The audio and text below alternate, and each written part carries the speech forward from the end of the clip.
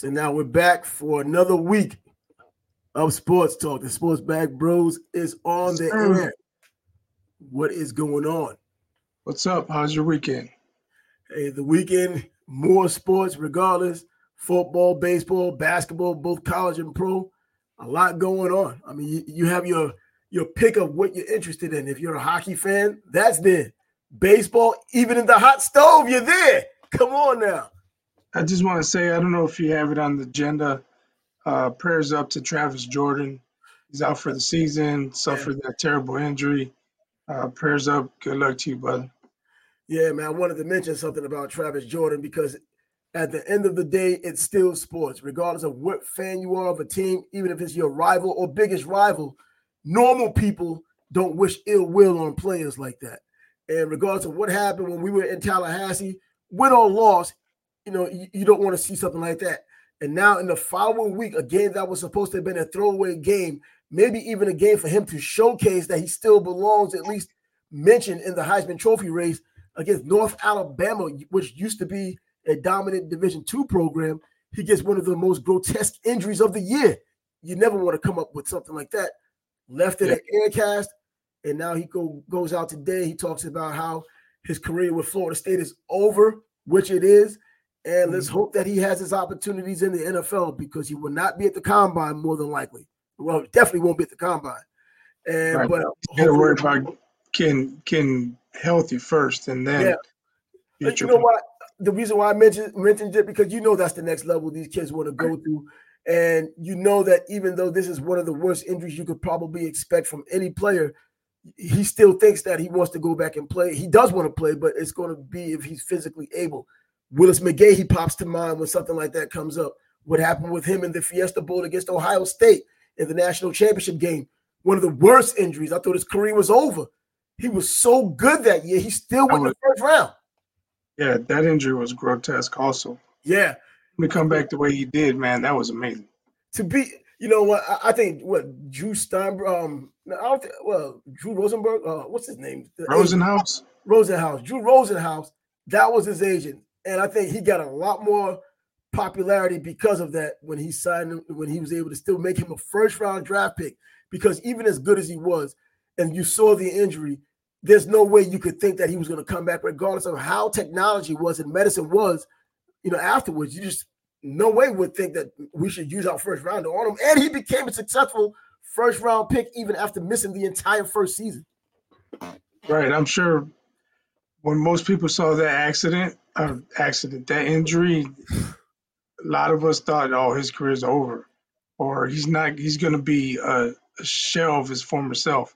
Absolutely. But I mean, he may not have made it back 100%, but man, he was still a hell of a ball player. Like I said, it was amazing. I gave Drew Rosenhaus a lot of credit, man, because this guy was out there pimping. He couldn't go to the combine. The last thing you can remember of him was getting injured. All of those games that he had played beforehand when he and Ken Dorsey were duo Heisman Trophy candidates coming from Miami that year, he obviously stood on his own accord. He finally started getting it together against that great-ass Ohio State defense, and then that happened. He finally started getting his footing, and then that happened. But either way, he was able to go to the draft, got himself drafted in the first round, had still a damn good career. I mean, still a damn good career. And Jordan Travis, not exactly the same skill set, definitely not the same position, which may work in his benefit because he's not a running back taking a pounding every time. He's a quarterback, and you can drop back, when it's time to drop back with a better knee. And hopefully he gets his opportunities. In my opinion, he was probably a third rounder, fourth rounder, possibly anyways. But who the hell am I? Now, free agent. But a damn good value pick if he is a free agent.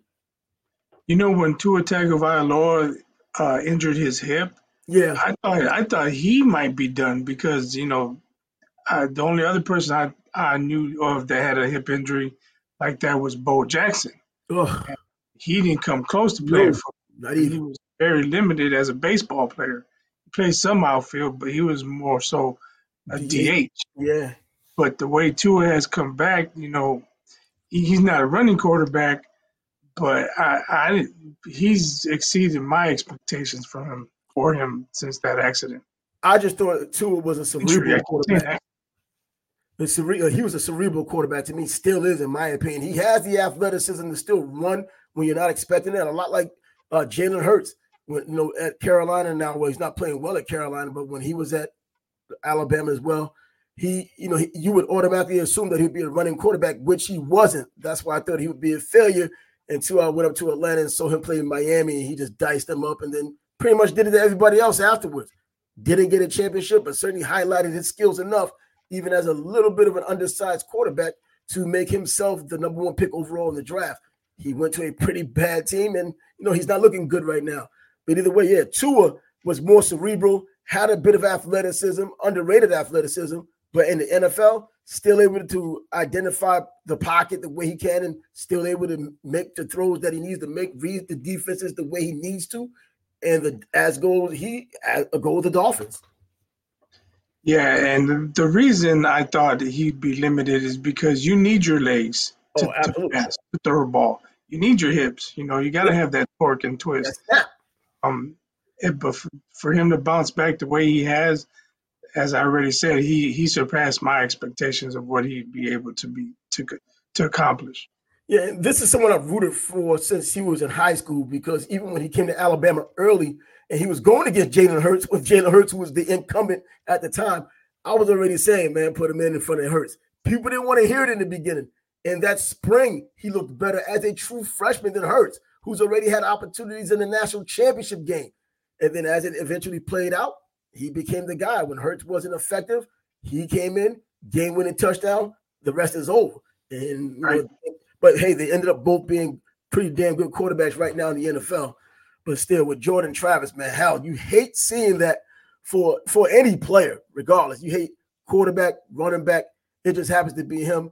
And even more so in a throwaway game.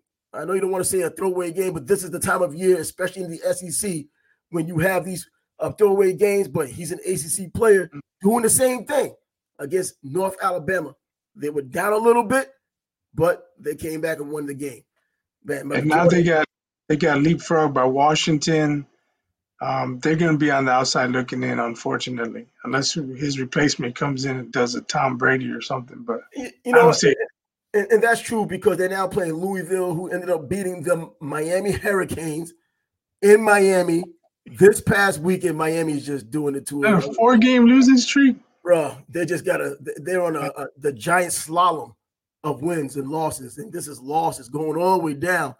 I don't see what's going on with this team. But I understand they're actually a better team than last season. It's just that the consistency isn't there. But I think once they get the things they need in place, remember, Tyler Van Dyke is not Mario Cristobal's guy. Mario Cristobal's guy has an arm injury right now, Emory Williams, and he'll be back next year, hopefully back by spring training, spring camp, and everything will be a little better and a little clearer. Even as a redshirt junior, Tyler Van Dyke, I don't think he comes back next season. Not under Mario Cristobal. I just can't see that happening. He either goes to the NFL or he probably goes to the transfer portal. There were stories this past offseason with him possibly going to Alabama. Well, they don't need him now, and they didn't need him then. So he'll find a home, though, somewhere. They probably have a couple more losses had he transferred to Alabama. Oh, you know what? The way things turned out, and I still believe this is Nick Saban's best coaching job he's done, regardless of where he's been, even including Michigan State. What he's done here at Alabama with that triumvirate of quarterbacks coming out with the lead dog with Jalen Milroe, who looked ridiculously bad last year, nothing but a running back that just throws halfback options to victory if he can get them. In the beginning of the season, a lot of that, but now he played to Jalen's strength. Jalen himself put in that work to work on his passing. Now he's a pain in the ass, and no one wants to deal with him at the right time. Right. And, if they keep rolling, they'll probably meet up with Georgia, more than likely. Yeah, they are. I think it's going to be a tough game for Georgia. I don't think they're going to be a pushover by any means. As long as that Alabama defense still stays what it is right now, that defense is saving their ass this whole season up until Moreau was able to get up to speed with his offense. And now the offense is becoming a pain, and the defense is already great. However, Georgia now is looking like they deserve to be the number one team, and they are, because Carson Beck is now looking like a quarterback who's capable against teams on the road and teams at home. He was able to win the game against a very good Missouri team in Athens, and now he went on the road to Knoxville, took on Tennessee, and looked very damn good against Tennessee. I was surprised against that, even though that same Tennessee team lost to Missouri just last week, the previous game.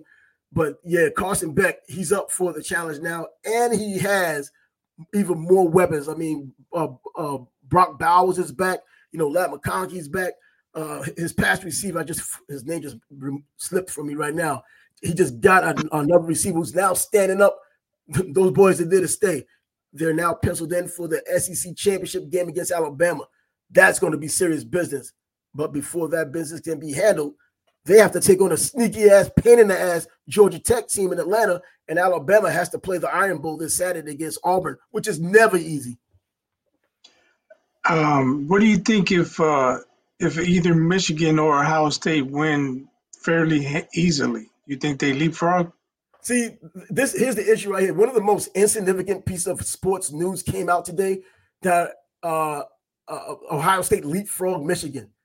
So, I mean, they got to play each other. It doesn't matter. And so I'm thinking these two, when they play one another, which they will do on Saturday. Well, let's be hypothetical because I think it's almost impossible to have a blowout one way or the other. But if it's a close game, one doesn't drop too far out. I mean, and I think it'll come down to Big Ten championship games, depending for the rest of the story to kind of play out. But if one gets blown out, now that kind of eliminates the one who got blown out, I think, and it makes work easier for the boys in the committee with the college football playoffs. Now Washington sneaking themselves in there, and as you said already, it makes things difficult for Florida State, even if they do beat Louisville in the ACC championship game, which now gets that much more difficult since Jordan Travis is out.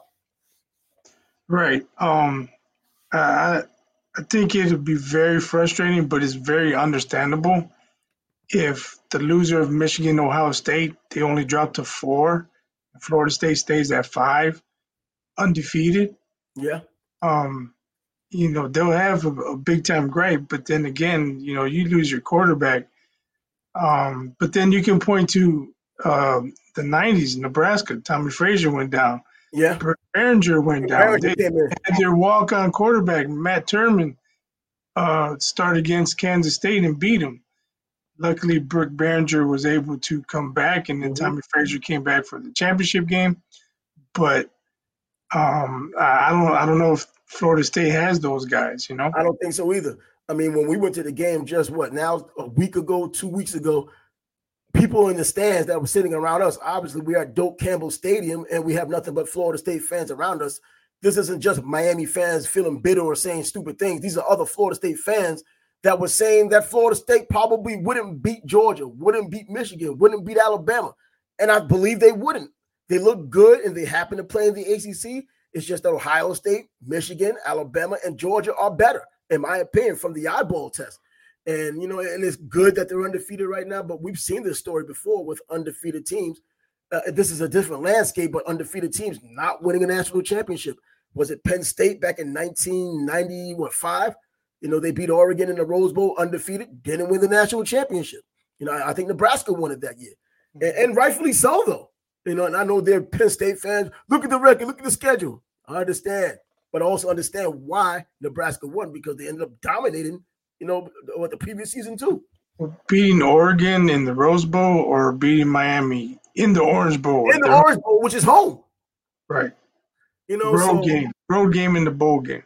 You know what I mean? So, but you get the story. But that's exactly what happens. You can have an undefeated team that puts up an excellent season, and they just don't get it. Right now, we have an embarrassment of undefeated teams. This late, and you're talking about the top-heavy people in contention, where the top 5 teams are undefeated teams right now. Between Florida State, Washington, we still have Ohio State, Michigan, and Georgia. 5 top undefeated teams, but things have to shake out one way or another. Right. And Auburn going to do their usual upset of Alabama, because that happens on occasion. Even when Alabama has a great team, Auburn can have a mediocre team, and they could still give problems to Alabama. I've seen it back in with 92, I believe, 93, when Alabama, 92, when Alabama won the national championship. They beat Auburn, which was 5-5-1, and Pat Dye's last game, I believe, 17-0. That's it. You was expecting a lot more than that, but that rivalry, I still believe, is the best rivalry in college football. You have a more recent example, though? You said what? You have a more recent example, though. I mean, you're talking 30-some years ago. Oh, yeah. No, I'm saying, but that was a tough game. And then the game in which they beat. I know what you're saying. I'm just saying. And another game recently when Auburn beat Alabama, and then Auburn got beat by Central Florida and gave Central Florida at least somewhat of a claim to claim they were national champs because Alabama ended up winning the national championship. So that was just 3 years ago. Yeah, but Auburn wasn't terrible like they were. You know what? Auburn wasn't terrible, but they weren't expected to beat Alabama either. Because Alabama with Nick Saban, hardly anyone. They didn't lose to a 5-5-1 team as well. No. They weren't going to be that bad. And if Auburn was, look, this team right here that Auburn has just lost in New Mexico State.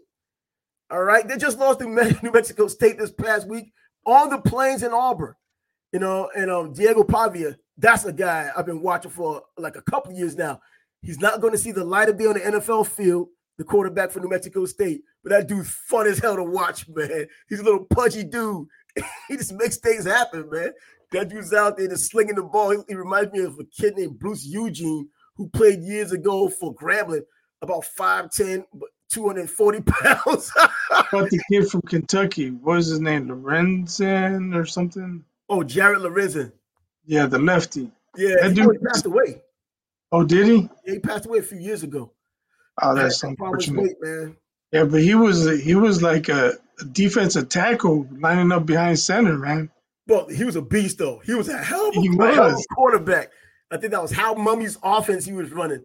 And, bro, he was a hell of a quarterback behind him. And he could run a little bit. The dude was like 300 pounds. He's the round mound or whatever the hell they want to call him. It wasn't rebounds. It was rebounded off of him. But, man, Jared Lorenzen was something, man. But, yeah, man, the kid died, I can't remember, about 5-6 years ago maybe. But, yeah, he had that perpetual weight issue, as we could see while he was playing. The Giants gave him a shot. He played a little bit in the NFL. But, did he? I didn't know that. Yeah, with the Giants. And, and everybody liked him, man. If you spoke to anybody about this guy, and it wasn't even about the jokes, it was about, he was just a cool dude. You never had any bad things to say about him off the field or nothing like that. And on the field, he wasn't a jerk. He was just a hell of a competitor, just a big competitor. No pun intended. Big competitor. It sounded like a pun. Yeah, I know. Nothing intended, though. But, Michigan, they lose ground because they lose to Maryland. Now, that Maryland team is not a bad freaking team. They gave Ohio State some problems just a couple of weeks ago, and it took Michigan a little bit of time. They didn't lose? No, they won the game. You said because they lost to Maryland. Oh no, they played Ohio State. I meant they played Ohio State. They lost to Ohio State, and then now Michigan was behind. I mean, Michigan had some trouble with them. Michigan eventually won the game, but they did it without Harbaugh. So how do you look at this? Do you give them any credit? Do you put that human element in there, and instead of letting the computers decide who's better, because your head coach isn't there, which does matter on the sidelines, but at the same time, when you have as much talent as they have, does it really matter when you have other coaches who know the system as well? Well, that's why I asked you if one team wins fairly decisively, because I'm thinking it's possible for Ohio State. If I'm not sure who's running the sidelines for Michigan, but if they can't match Pat Day, Ohio State maybe can pull away with an easy victory. Whew, I think talent for talent, they're so equal right now. And the quarterback who's been there before, J.J. McCarthy, he's out of the Heisman race. He puts up fairly pedestrian numbers as of late. And the numbers don't normally show you how good he does play, how well he plays, because he's quick, he's fast, and he's accurate most of the time. And I think he's a great cog for their offense, and he's the reason why it goes. Even though Corum is a damn good running back, it's still J.J. McCarthy. But in Ohio State, their quarterback, Kyle McCord, just starting to get his sea legs, now looking like a quarterback who knows the system well enough. We already know what the deciding factor is. Just throw it to Marvin Harrison Jr., who may be the number one pick overall in the 2024 draft. And then their defense. I mean, It's going to be take the under. Just take the under. I'm thinking Ohio State still loses only because Michigan is at Michigan this year. I don't know. I'm going with Ohio State. I think all things probably just missing Harbaugh. Mm-hmm. They didn't really need him against Maryland. Penn State's a little bit limited. You saw the emotion from their coach. They had to be playing at a high emotional level. Mm-hmm. That's not going to help them against Ohio State. No, it's not. You need your general, and he's not going to be there. Being in the confines of the big house, I think does matter. We talk about how the big house isn't a big deal, but to those players, it's a big deal. And I guess with that rivalry, it becomes a bigger deal because of the rivalry. All other teams coming to the big house, you'll hear some noise, not as much noise as you should hear from 100,000 plus crowd, which they bring. But with this rivalry, one of the bigger rivalries, I still think Auburn, Alabama is the biggest rivalry, but who am I? I think this rivalry here with all that hanging out there, and I know the buzz is going on right now throughout the entire week. I think that's enough for Michigan, even without Harbaugh, and it's proving that they can do it. Remember, they're now America's team according to Harbaugh. So, hey. I just think I don't think it'll be as big a factor as it normally would. Ohio State was in the playoff game last year. A regular season game is not going to compare to a playoff game as far as the atmosphere. No, not at all. And I'm talking, well, the regular season game in this rivalry, I think, is the bigger issue here. Yeah, I know it's not a regular season game. It is the rivalry, but still, playoff game means way more. Yeah, it means more. I just still think that these kids being who they are, a lot of these kids are local kids or kids that are familiar with the region. And in that region, it's still Ohio State and Michigan. And those kids have watched it since they were kids, and they probably have family members who watched it or even participated for all of these decades. So it means a lot more to them, this rivalry, not more than a championship should be or even an opportunity at the playoffs. I'm just thinking that, this is as good as it gets until the next best thing comes along if there's an opportunity for it. So, yeah, I think that I just got Michigan in this game here. So you and I are going to split on that one. As far as you going with Ohio State, I'll take Michigan, and we'll just see how it pans out. But, again, Michigan had their struggles against Maryland, and it was a road game, getting back to friendly confines at home. 31-24, a little bit too close for comfort, and probably the biggest reason why they were not, they dropped in the polls. I look at, there was no Jim Harbaugh, but there's no Jim Harbaugh. But on the other side, Mike Locksley, who may get somewhat of an ACC Coach of the Year award at some point, and Josh Gaddis, in fact, the offensive coordinator who had just left Miami, was with Michigan before he left Miami. I mean, you had a lot of brain power in that Maryland room or that Maryland sideline and being at home, and Michigan still pulled it off. Yeah, okay. It was Maryland. They should have lost to Nebraska the week before. So Nebraska. They were up against Wisconsin this past weekend until Wisconsin. They were up pretty good, wasn't it? 14-0 at one point, or 17-0? Yeah, they got up 14-0, and then they started doing things. They weren't running the ball consistently. They let Wisconsin back in it. So they lost against Maryland. They had the ball at the 5-yard line. Score was tied 10-10. Instead of being conservative, killing the clock, kicking the field goal, 10 points, Maryland, chances are they're not going to go down the field and score. They call a pass play. It's intercepted. Maryland goes down and kicks a field goal. They lose. This week, they're driving. They get the ball, I want to say, like the 32-yard line, and they just run the ball. They were aggressive when they should have been conservative, and then they were conservative when they should have been aggressive in the game. They kicked the field goal, but it wasn't enough. Wisconsin came back and scored on them. So I don't know what Matt Rule's thinking is, or you want to say, well, maybe he's standing back letting the OC call the plays, but at some point the head coach got to be like, yo, we want to punch this in. We don't want a field goal. Yeah, you can't win games like that. Go for it as a touchdown. So that's the disappointing thing. Because if they're conservative the week before, they probably win that game 13-10. If they're aggressive this game, I can't say they would have scored, but they would have given themselves a better chance to score. No, they kicked the field goal to go into overtime. You don't play for a tie on the road. No, hell no. Overtime in Wisconsin. You try and punch it in. Wisconsin had been shutting them down. Then they start moving the ball. They get a big play. They get down there, and then they shut it down to kick the field goal. The clock was running. They weren't even calling the timeout. They could have called time. They had 3 timeouts. They could have called timeout with like 50 seconds left. Call the out play, get the guy out of bounds. You know how they do it. Yeah. But no, they're letting the clock run down. Off tackle, 2nd and 8. Timeout with 20 seconds. They let 30 seconds come off the clock.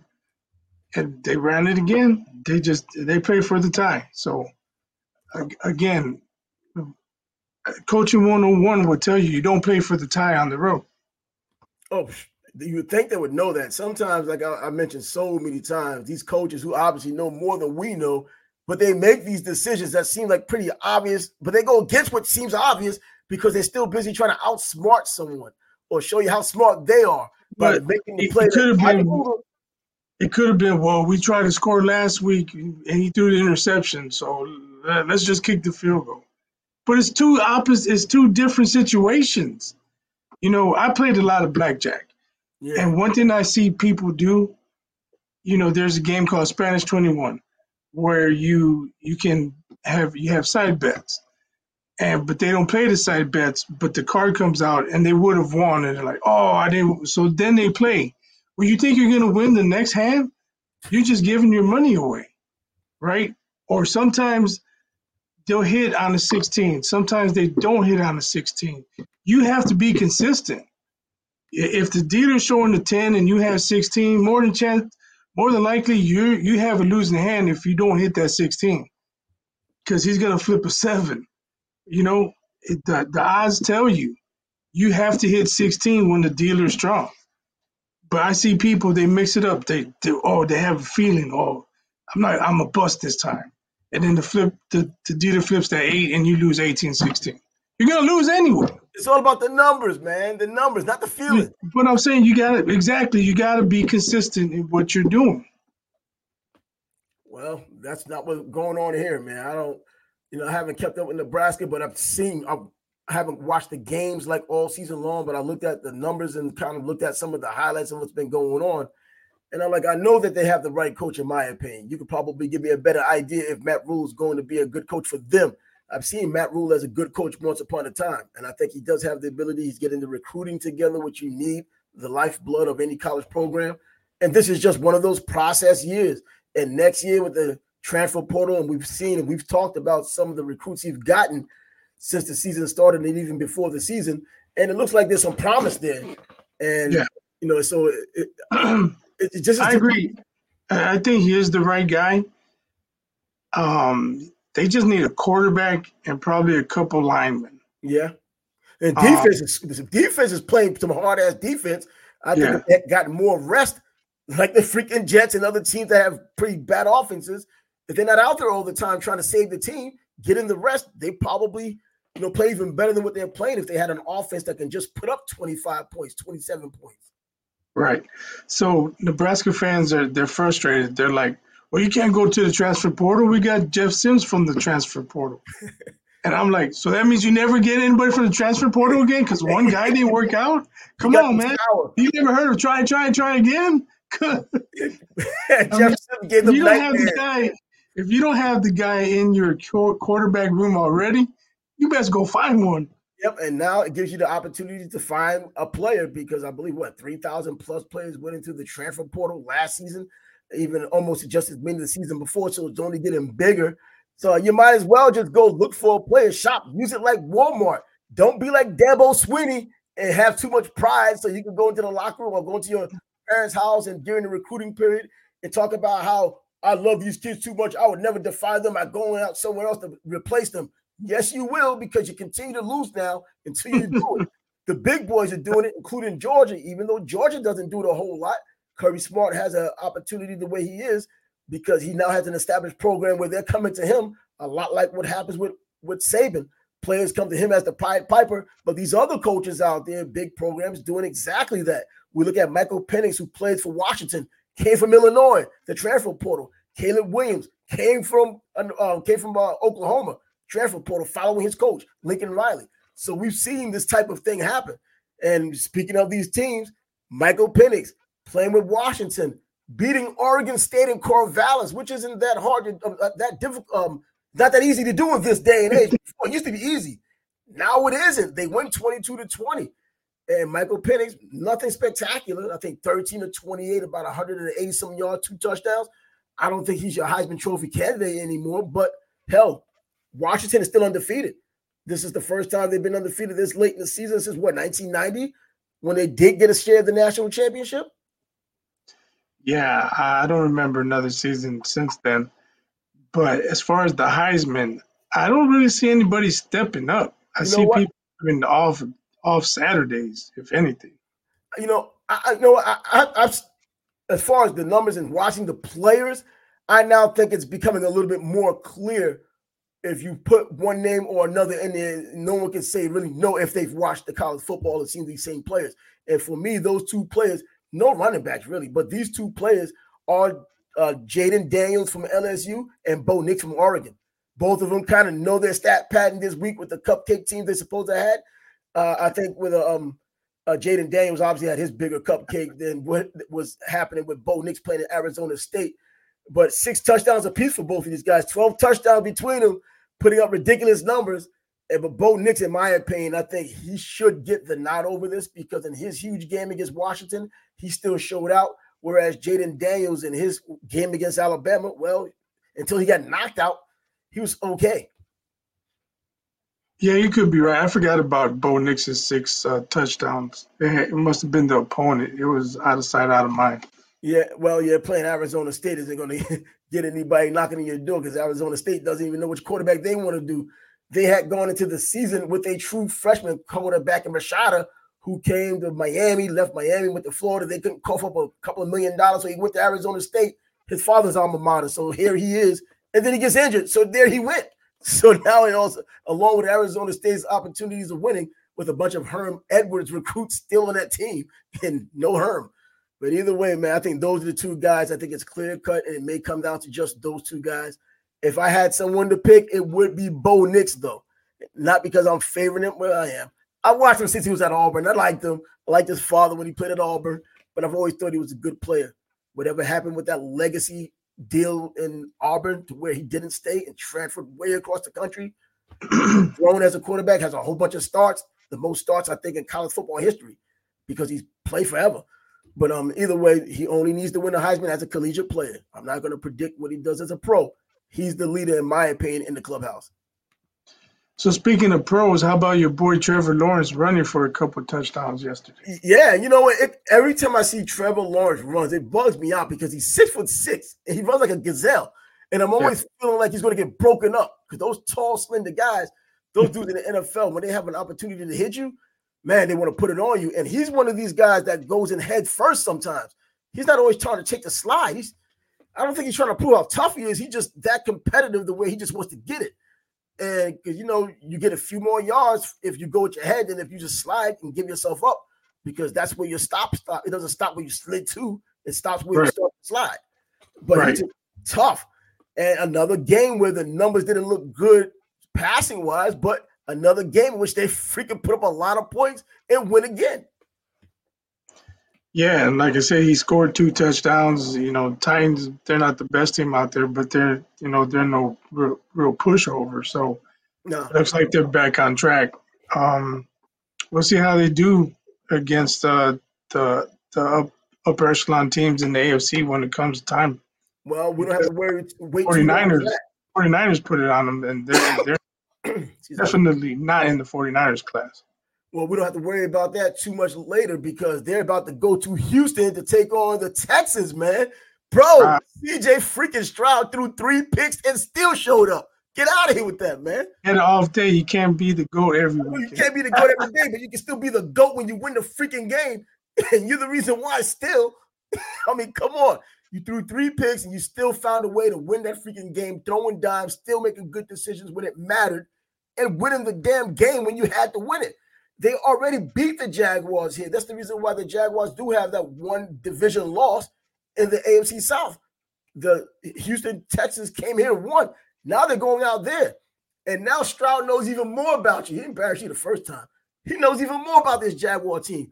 And it's still such a freaking anomaly that they're doing as well as they're doing without Trevor Lawrence putting up those ridiculous numbers. He hasn't done it yet, but I guess that's not the formula anymore. You know, years ago, we saw how the Baltimore Ravens went to a freaking Super Bowl with Trent Dilfer. And if he was able to but they were the game. They weren't scoring 33 points, though. They were winning 17-10 or 16-13. I'm just saying it's like the complete opposite, though. You know what I mean? It's like this guy's not putting up any numbers or any real numbers. Well, yesterday was different. He accounted for 4 touchdowns, 2 rushing, 2 passing. And then Calvin really found out that he can still play. So he comes out and get his third 100-plus yard game. Then, and, of course, Christian Kirk coming from Arizona last season. And I didn't think he deserved the contract he got, but he got it. And he was not a bona fide first man, in my opinion, a starting number 1 receiver. Now he's in his true form as a second receiver, making plays now. Calvin really, when he decides to play and get open, he did that.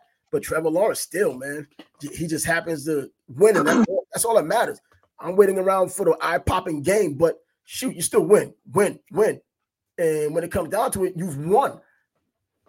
Right. And you mentioned 3 picks and still winning. The sorry-ass Bears got 3 interceptions, the Bears recovery, and still lost. And it's the first time in history that a team has a 4-to-1 turnover ratio and has a 20-minute advantage in time of possession, and they lose the game. I don't know. I was speechless, man. I was watching that game, and I was like, see, man, I knew these Lions were sorry. And they're losing to the Bears. And I knew it, bro. I was thinking about that, man. I'm like, yo, to the Bears. I've been saying they're sorry. I know they're sorry. Then they had a chance to. They did the same thing Nebraska did. They got down there, Justin doing the dance. He had like a 30-yard run, and then they don't even try to score. They kicked a field goal, go up 12. Man. And Detroit even said it, man. When they kicked the field goal, we were like, oh, they're leaving the door open. Let's go down and score. They went down and scored. Yeah, and then man. Typical Bears. Need a first down. Let's run it into the line. 2nd and 10. Timeout. 2nd down. Run it into the line. Timeout. 3rd down. They threw a bomb, man. To I can't even remember the guy's first name. Rookie receiver, 4th round pick, Scott. He's running, and then he kind of stutter steps, and then he misses the ball. You see my hands? Can you see my hands right here? Here's my hand. The ball was like right here. If he doesn't stutter step, he runs under it. They either tackle him or he's gone. Ball game. So they end up punting. 15 seconds were run off the clock in that possession. Man, Detroit has the momentum. They go down and score again. Now the Bears have to go down and score. Fumble, safety, kick the ball out the end zone. You go up in less than 5 minutes of gameplay. You went from up 12 to down 5. How the hell does that happen? So how did Justin Fields look in that game? Did he look better or the same or what? Did he look at it like he improved any bit? No, he looked a lot better. He was getting the ball out, and there were times where he didn't have anybody open, so he ran the ball. He had over 100 yards rushing. He threw an absolute dime for a touchdown, like a 37-yarder maybe, 42-yarder. Beat the safety. The wide receiver had the corner beat. He looked much better, but he was still – you can see him moving his hand around. His thumb's still bothering him. So it's not 100%. But he's still well enough he can grip it and throw it. He only threw for like 170 yards maybe. If you run it for 100, man, that helps a whole damn lot. But it's the Bears' offense. So, it's not like he passed 40 times. He looked a lot better. And one thing they're saying on the radio is if you're a 3-7 team, whatever the record is, and you don't know if your quarterback is your quarterback for the future, put him in positions where you can find out if he is your quarterback. Don't run it into the line. I'm screaming at the TV, please play action on first down. Play action. They had everybody in the fucking box. Running up the right into the line. And maybe, I don't know if Justin has the ability or the permission to call a play or to call an audible, but he should have known, man, this shit ain't gonna work. Kill. But he didn't. They ran it straight into the line, 2 straight plays. It's 3rd and long, and instead of trying to hit somebody on the short out or a slant, they went for it. And like I said, the throw was right on the money. For whatever reason, the dude stutter stepped and he didn't catch it. I was thinking, you know what? Maybe the NFL is rigged. I don't know, man. Because if he catches that ball, they're in field goal range, or they don't tackle him and it's a touchdown ball game. Maybe the Bears are supposed to lose, and they lost. I don't know. I'm just saying, man. why would, if you're running full speed, why would you take a stutter step, slow down, and be like, oh, damn, I almost had it. Right. I was this close. Well, why the fuck did you stutter step? Well, I don't know, man. So what do you think between him and Bagent now? You think that they're going to get rid of one? I mean, I don't think they get rid of Bagent. He's a lot cheaper. Justin still has to show more. Yeah, that's what I'm saying. If hopefully they just put him in position. Because, okay, maybe they want to see, if we're down, let's see if he can lead us down the field for the game winner. But then you got to protect him, man. He dropped back. He got hit. The dude didn't even go for the sack. He went straight for the ball. Knocked the ball out. It's rolling around. Darnell Wright kicks it out of the end zone. I mean, that's better than them falling on it for a touchdown, but still, he didn't have a chance on that play. You hear that noise in the back, you know what it's about. Them damn Jets, boy. You hear that garbage truck backing up, you know what that means. Zach Wilson dropping back a little pick. And he's going to be gone. He's going to be the 3rd-string quarterback this week. Robert Saleh finally made a freaking decision that he should have made games ago by sitting this clown down. I still don't know why they even took him as the number 2 pick overall in the draft. I understood in typical Jet fashion of winning when we shouldn't have won and not getting Trevor Lawrence. And we could have been at least arguing in New York about him not getting the touchdowns that he's not getting now. But at least there have been wins behind it, allegedly. But this guy, Zach Wilson, has been nothing but putrid. In my opinion, I think he's probably the worst Jets quarterback I've ever seen for this long a period of time. I've seen a lot of trash cans. This guy is Tuesday. That's trash day. And Aaron Rodgers might be coming back. Yeah, he says he is, man, but I still can't believe an Achilles can heal that fast, even with breakthrough, new time. Maybe it wasn't a typical Achilles. Maybe it was. Well, there's only one Achilles injury you can have in a rupture. I'm just saying, I don't know. I'm just saying. It's a rupture. How could he come back? They're 40. Bruh. I mean, but either way, Tim Boyle comes in now. He's a cyborg. Yeah, maybe he is. You never know. I mean, I wish he was. If he was a cyborg, he would have came back last week. He doesn't feel pain. He just has tools inside. Oh, hold on, man. I got to say this. You know who Dallas played yesterday, right? Dallas? Oh, snap. You know what? I don't keep up with They're on the clock. Oh, the Arizona Cardinals. The Carolina Panthers. Oh, Carolina Panthers. Okay, no, I think you meant mine on the clock from the beginning of the season. And I'm not even following. Carolina Panthers, they struggled a bit. I'm not even following this dude on Twitter or X now, whatever it's called. And I get a notification, Skip Bayless. How about them Cowboys? Really? Exactly. Dude, they play the Panthers. Are you fucking serious? Panthers? How about the Cowboys? Cowboys beat the Panthers. I had to reply. I had to reply. I said, only clowns would celebrate like this after beating a team on the clock. Seriously. I mean, come on now. I mean, the Carolina Panthers are the bona fide worst team in football this year. They lost to the Bears. You know they're bad. They're terrible. And I did not think that Bryce Young would be this bad, but I don't know if it's just him or it's the team around him. I think it's a lot of both.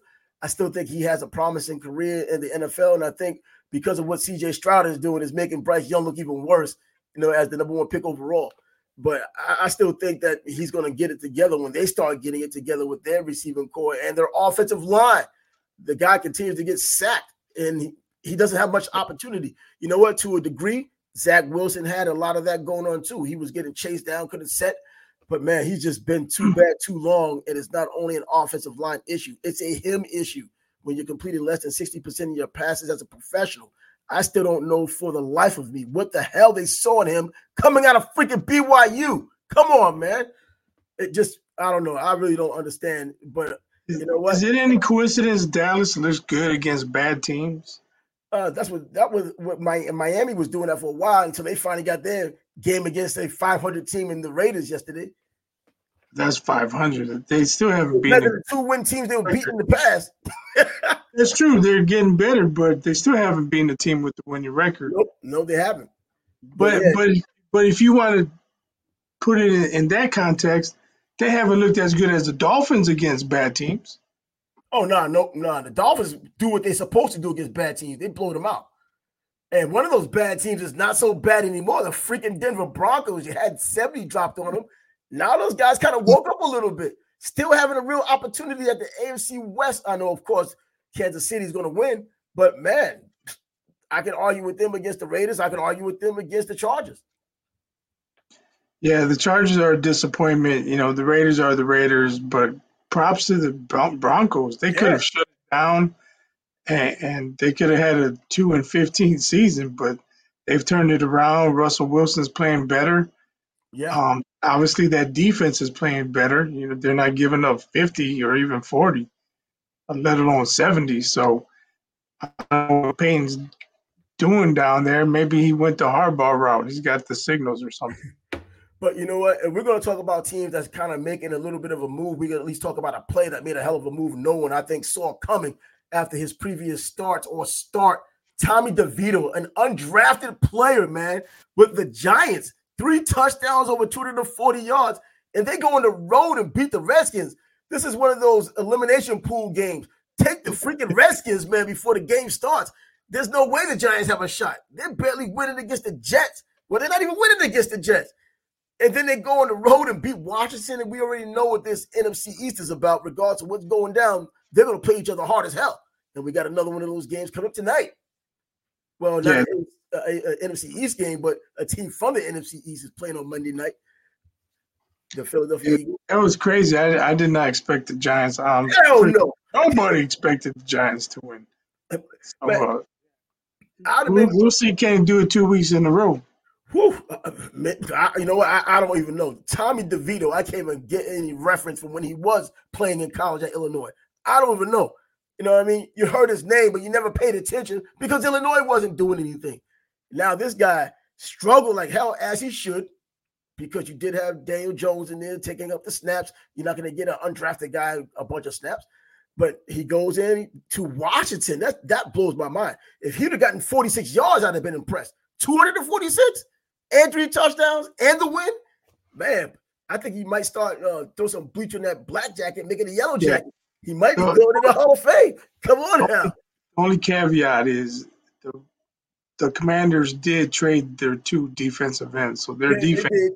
They did. Defense, leaves a lot to be desired. I keep calling them the Redskins, and it's not a slip of the tongue. It's not a Freudian slip. I know. I usually do it too, but today I don't know what's wrong with me. I say Commanders.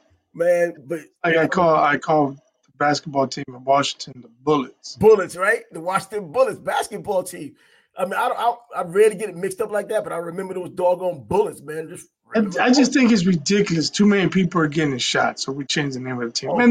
Guess what? They stopped getting shot now. I'm glad in D.C. There's no more murder. You change your basketball name, now it's the most peaceful city in the country. Not everybody does magic tricks. Now, what's going on down in Orlando for that matter? Come on, man. Everybody's Mickey Mouse now. But anyway, yeah, man. Oh, and since we're talking basketball, Man, all these Lakers fans, come on, man. LeBron, did you see what LeBron did last night? He got a lot But of did you points see again. he had a great game? Okay, but you had nothing to say when they got dealt with in Houston That's just a true. few games ago when Dylan Brooks was flexing on him and all that. And Brooks Come gave on, it to man. him, bro. He gave it to him. I'm not Come gonna on, it's lie. a regular season game. Pump the It is. brakes. We need playoff mode. That's what we need. We need activated playoff mode after the All-Star break. Right I mean, now, hey, you know what? And I wonder, people who don't like him, they're saying this is stat padding. Bro, he's trying to win a game. Without his points, they're not winning that game.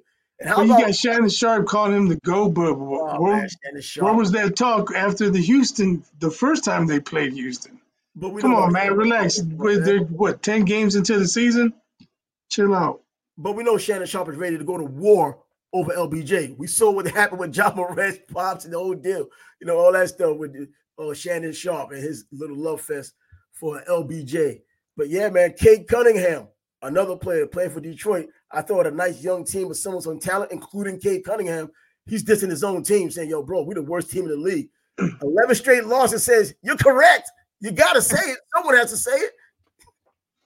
But what's up with Zion, man? He's over here criticizing, was it players or coaches? I don't know.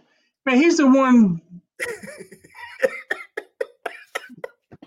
He's the one with the scandals in the off season, trying to turn hookers into housewives and whatnot. Baby mama, dude, buying in.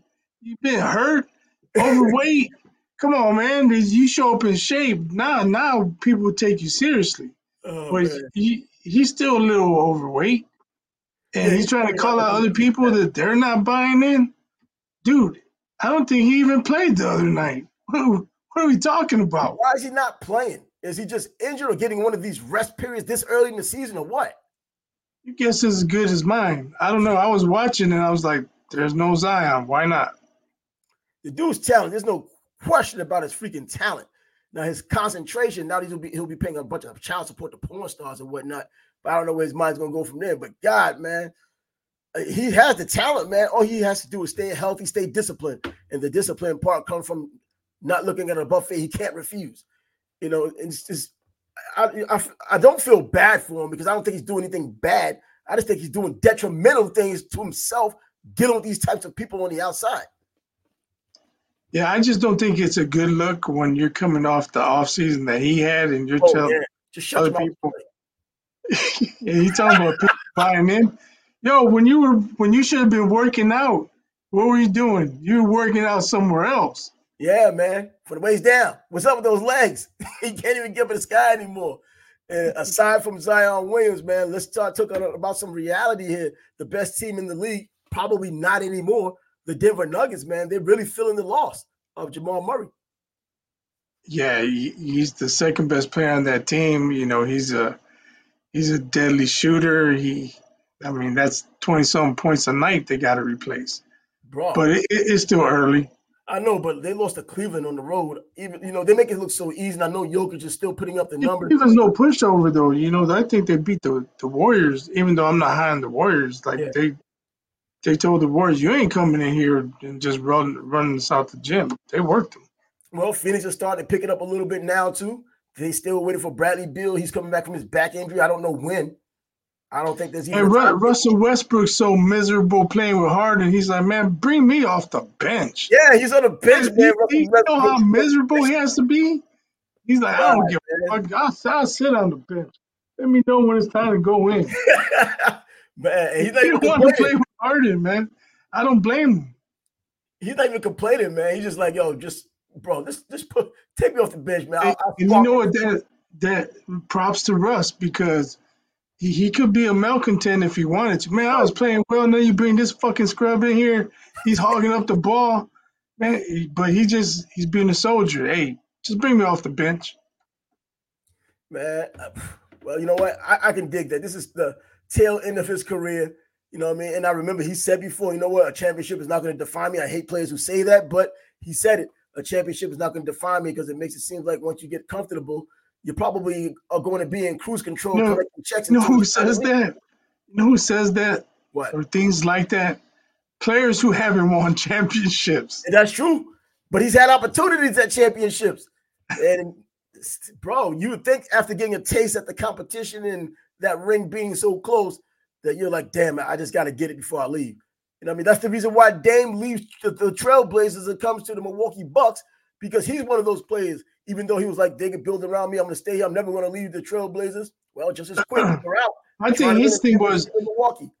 He'd be fine if they were contenders.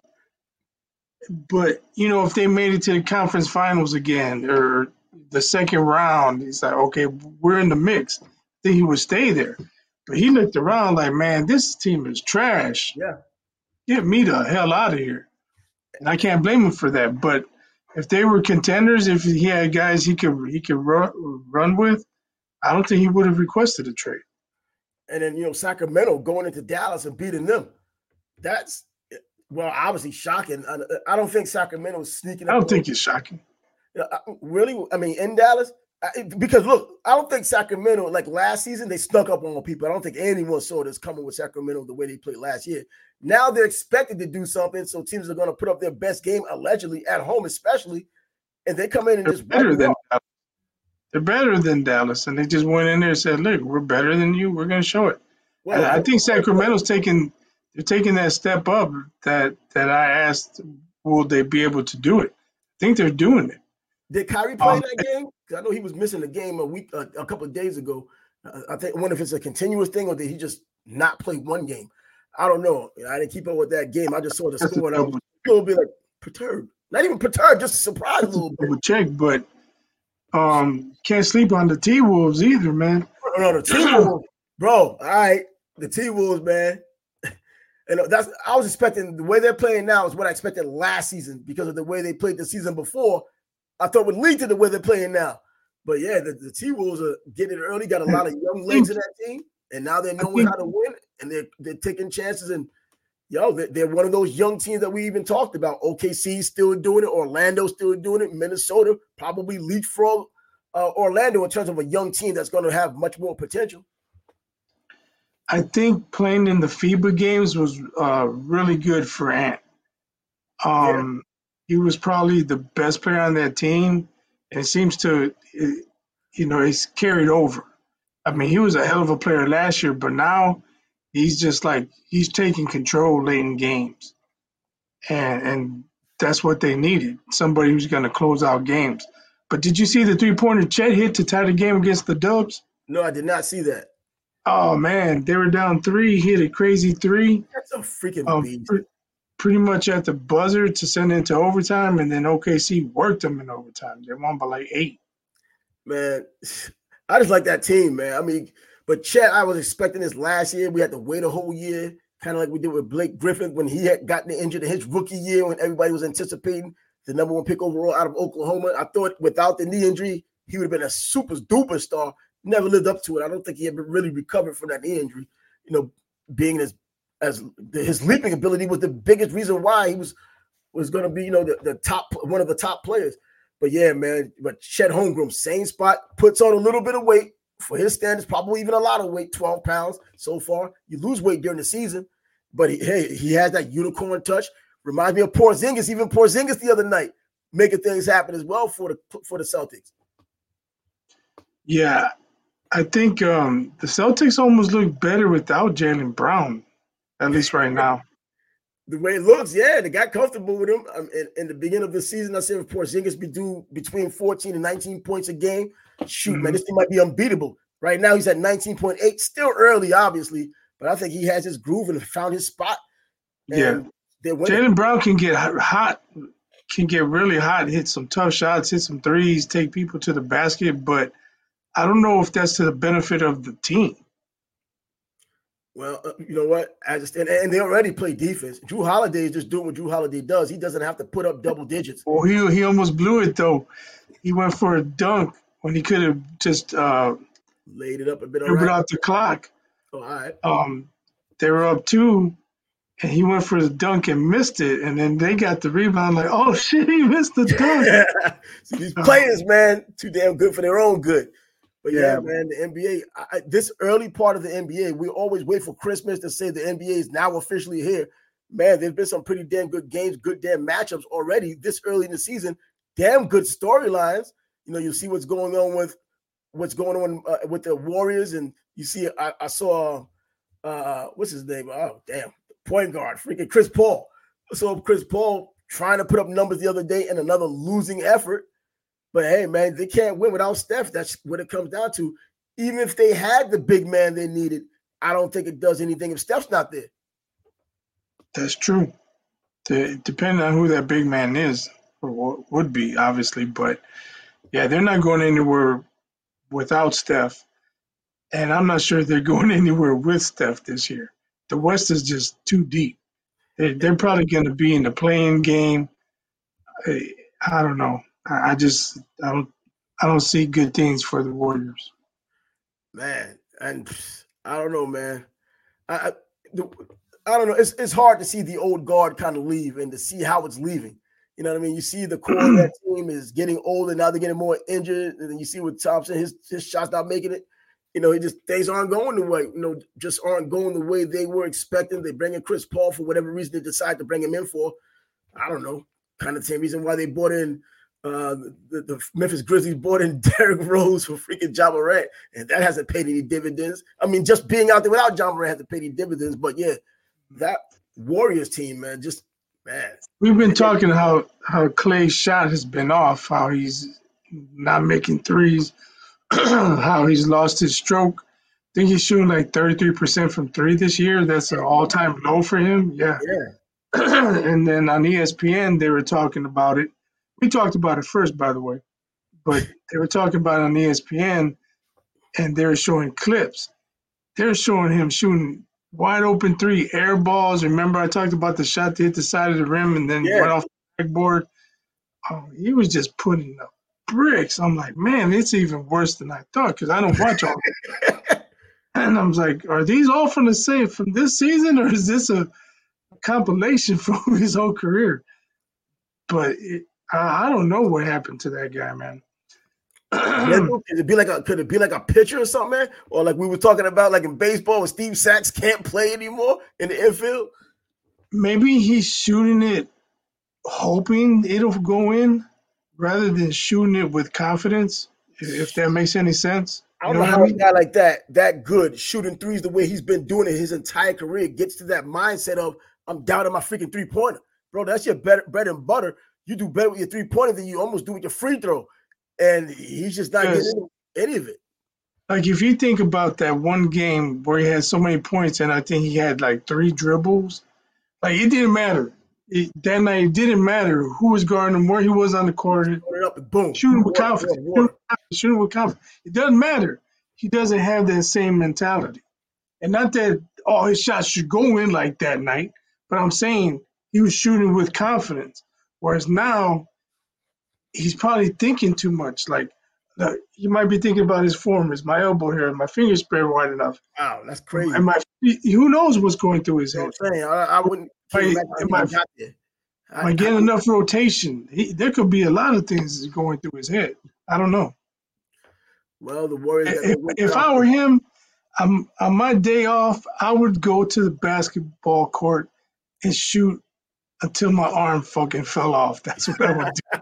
Do a little Kobe action, man. Go out there for 12 hours. Do whatever I could to find my stroke. I shoot from the fucking bleachers if I had to. Man, I don't know how it even got to that point, but you know what? They're human too. They're just superhuman at what they do. And every now and then that time comes to where things aren't as natural as they once were, and you have to put the work in. He put in work. You don't get to the NBA if you don't put in work anyway, regardless. No doubt. The G League guy doesn't do that. So, yeah, man, these are top players who have that top talent, and they work with that top talent. That's why they become superstars. But at the same time, the older you get and things don't go the well, you see it fall apart as well, even when you – Might be time for the sports psychiatrist. You know what? It might be true. Boxers use them. And by the way, boxing, we'll be talking about that on Wednesday. David Benavidez is going to take on Demetrius Andrade. Boo-boo Andrade.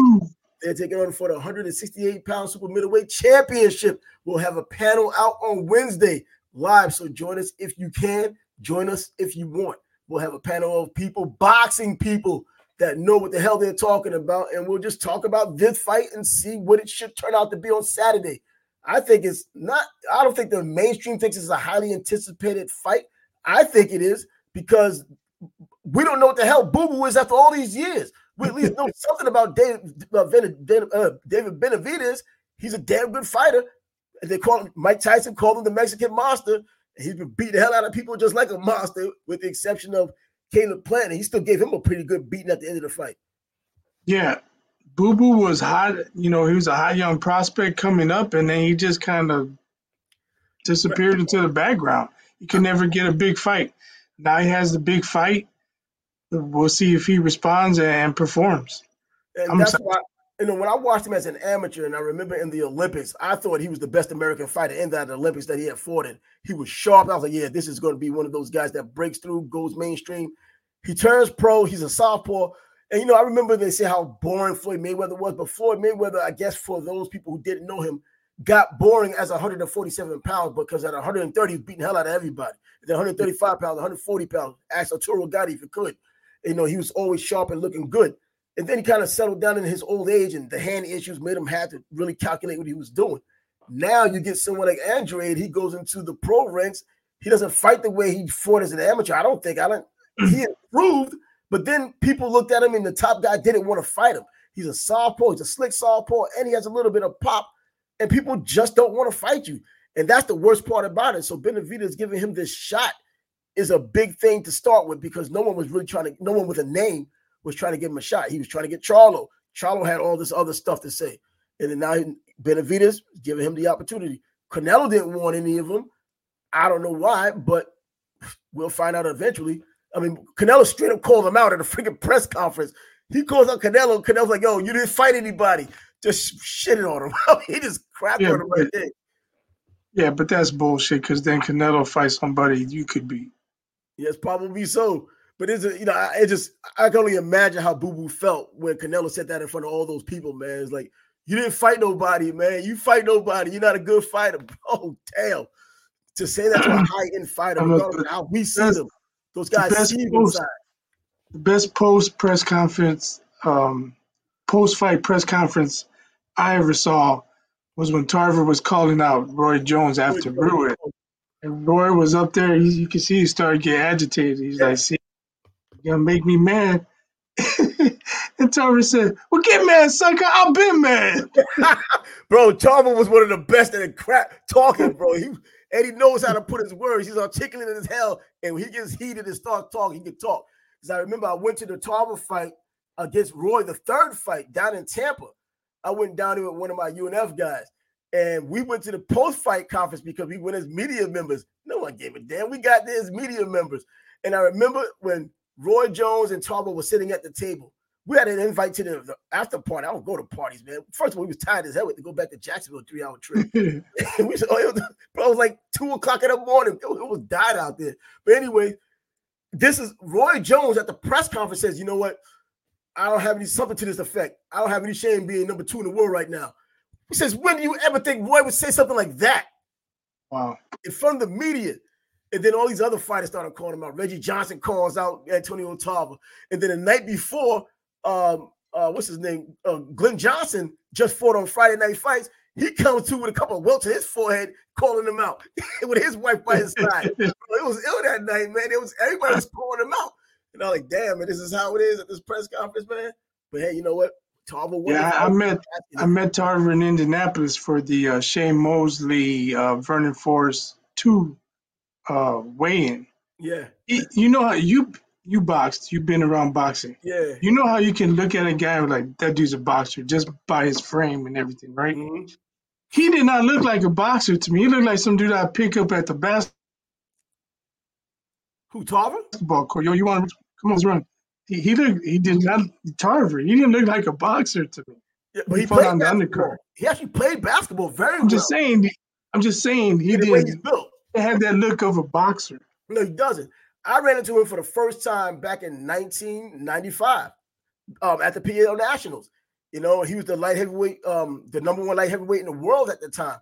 And back then there was no internet, so we got our magazines, you know, our USA Boxing magazines every quarter, I believe, and we would see who was in the rankings. and he was number 1 in the world. This guy went up to Atlanta, I believe, and, the U.S. boxing team fought the French boxing team, right before the Olympics and all that, way before. He won that, came down to the Nationals, and then won that. And I remember going to him, I was like, so you plan on becoming champ one day, right? Stupid question. He's like, yep, that's the plan. And I said something else to him. He's like, yep, that's the way it's going to go. And that's it. That's all I said to him. The dude ends up had the best opportunity to win a gold medal at that Olympics, but he didn't, he lost in the, I think he got a bronze medal. Floyd got a freaking bronze medal. That was also the first time I saw him in person. And I said, yo, this dude's getting gold. He got robbed and got a bronze, and we saw how his career turned out. But yeah, David Reed. There's a lot of shady scoring in those Olympics. Huh? I said, I'm pretty sure there's a lot of shady scoring. Oh, God. Come on, that crap. But anyways. Yeah, because I saw Fernando Vargas fought. He didn't lose that fight to that dude. But Fernando Vargas, now, he was actually in my weight class at one point at 139, because that's back when light welter was 139.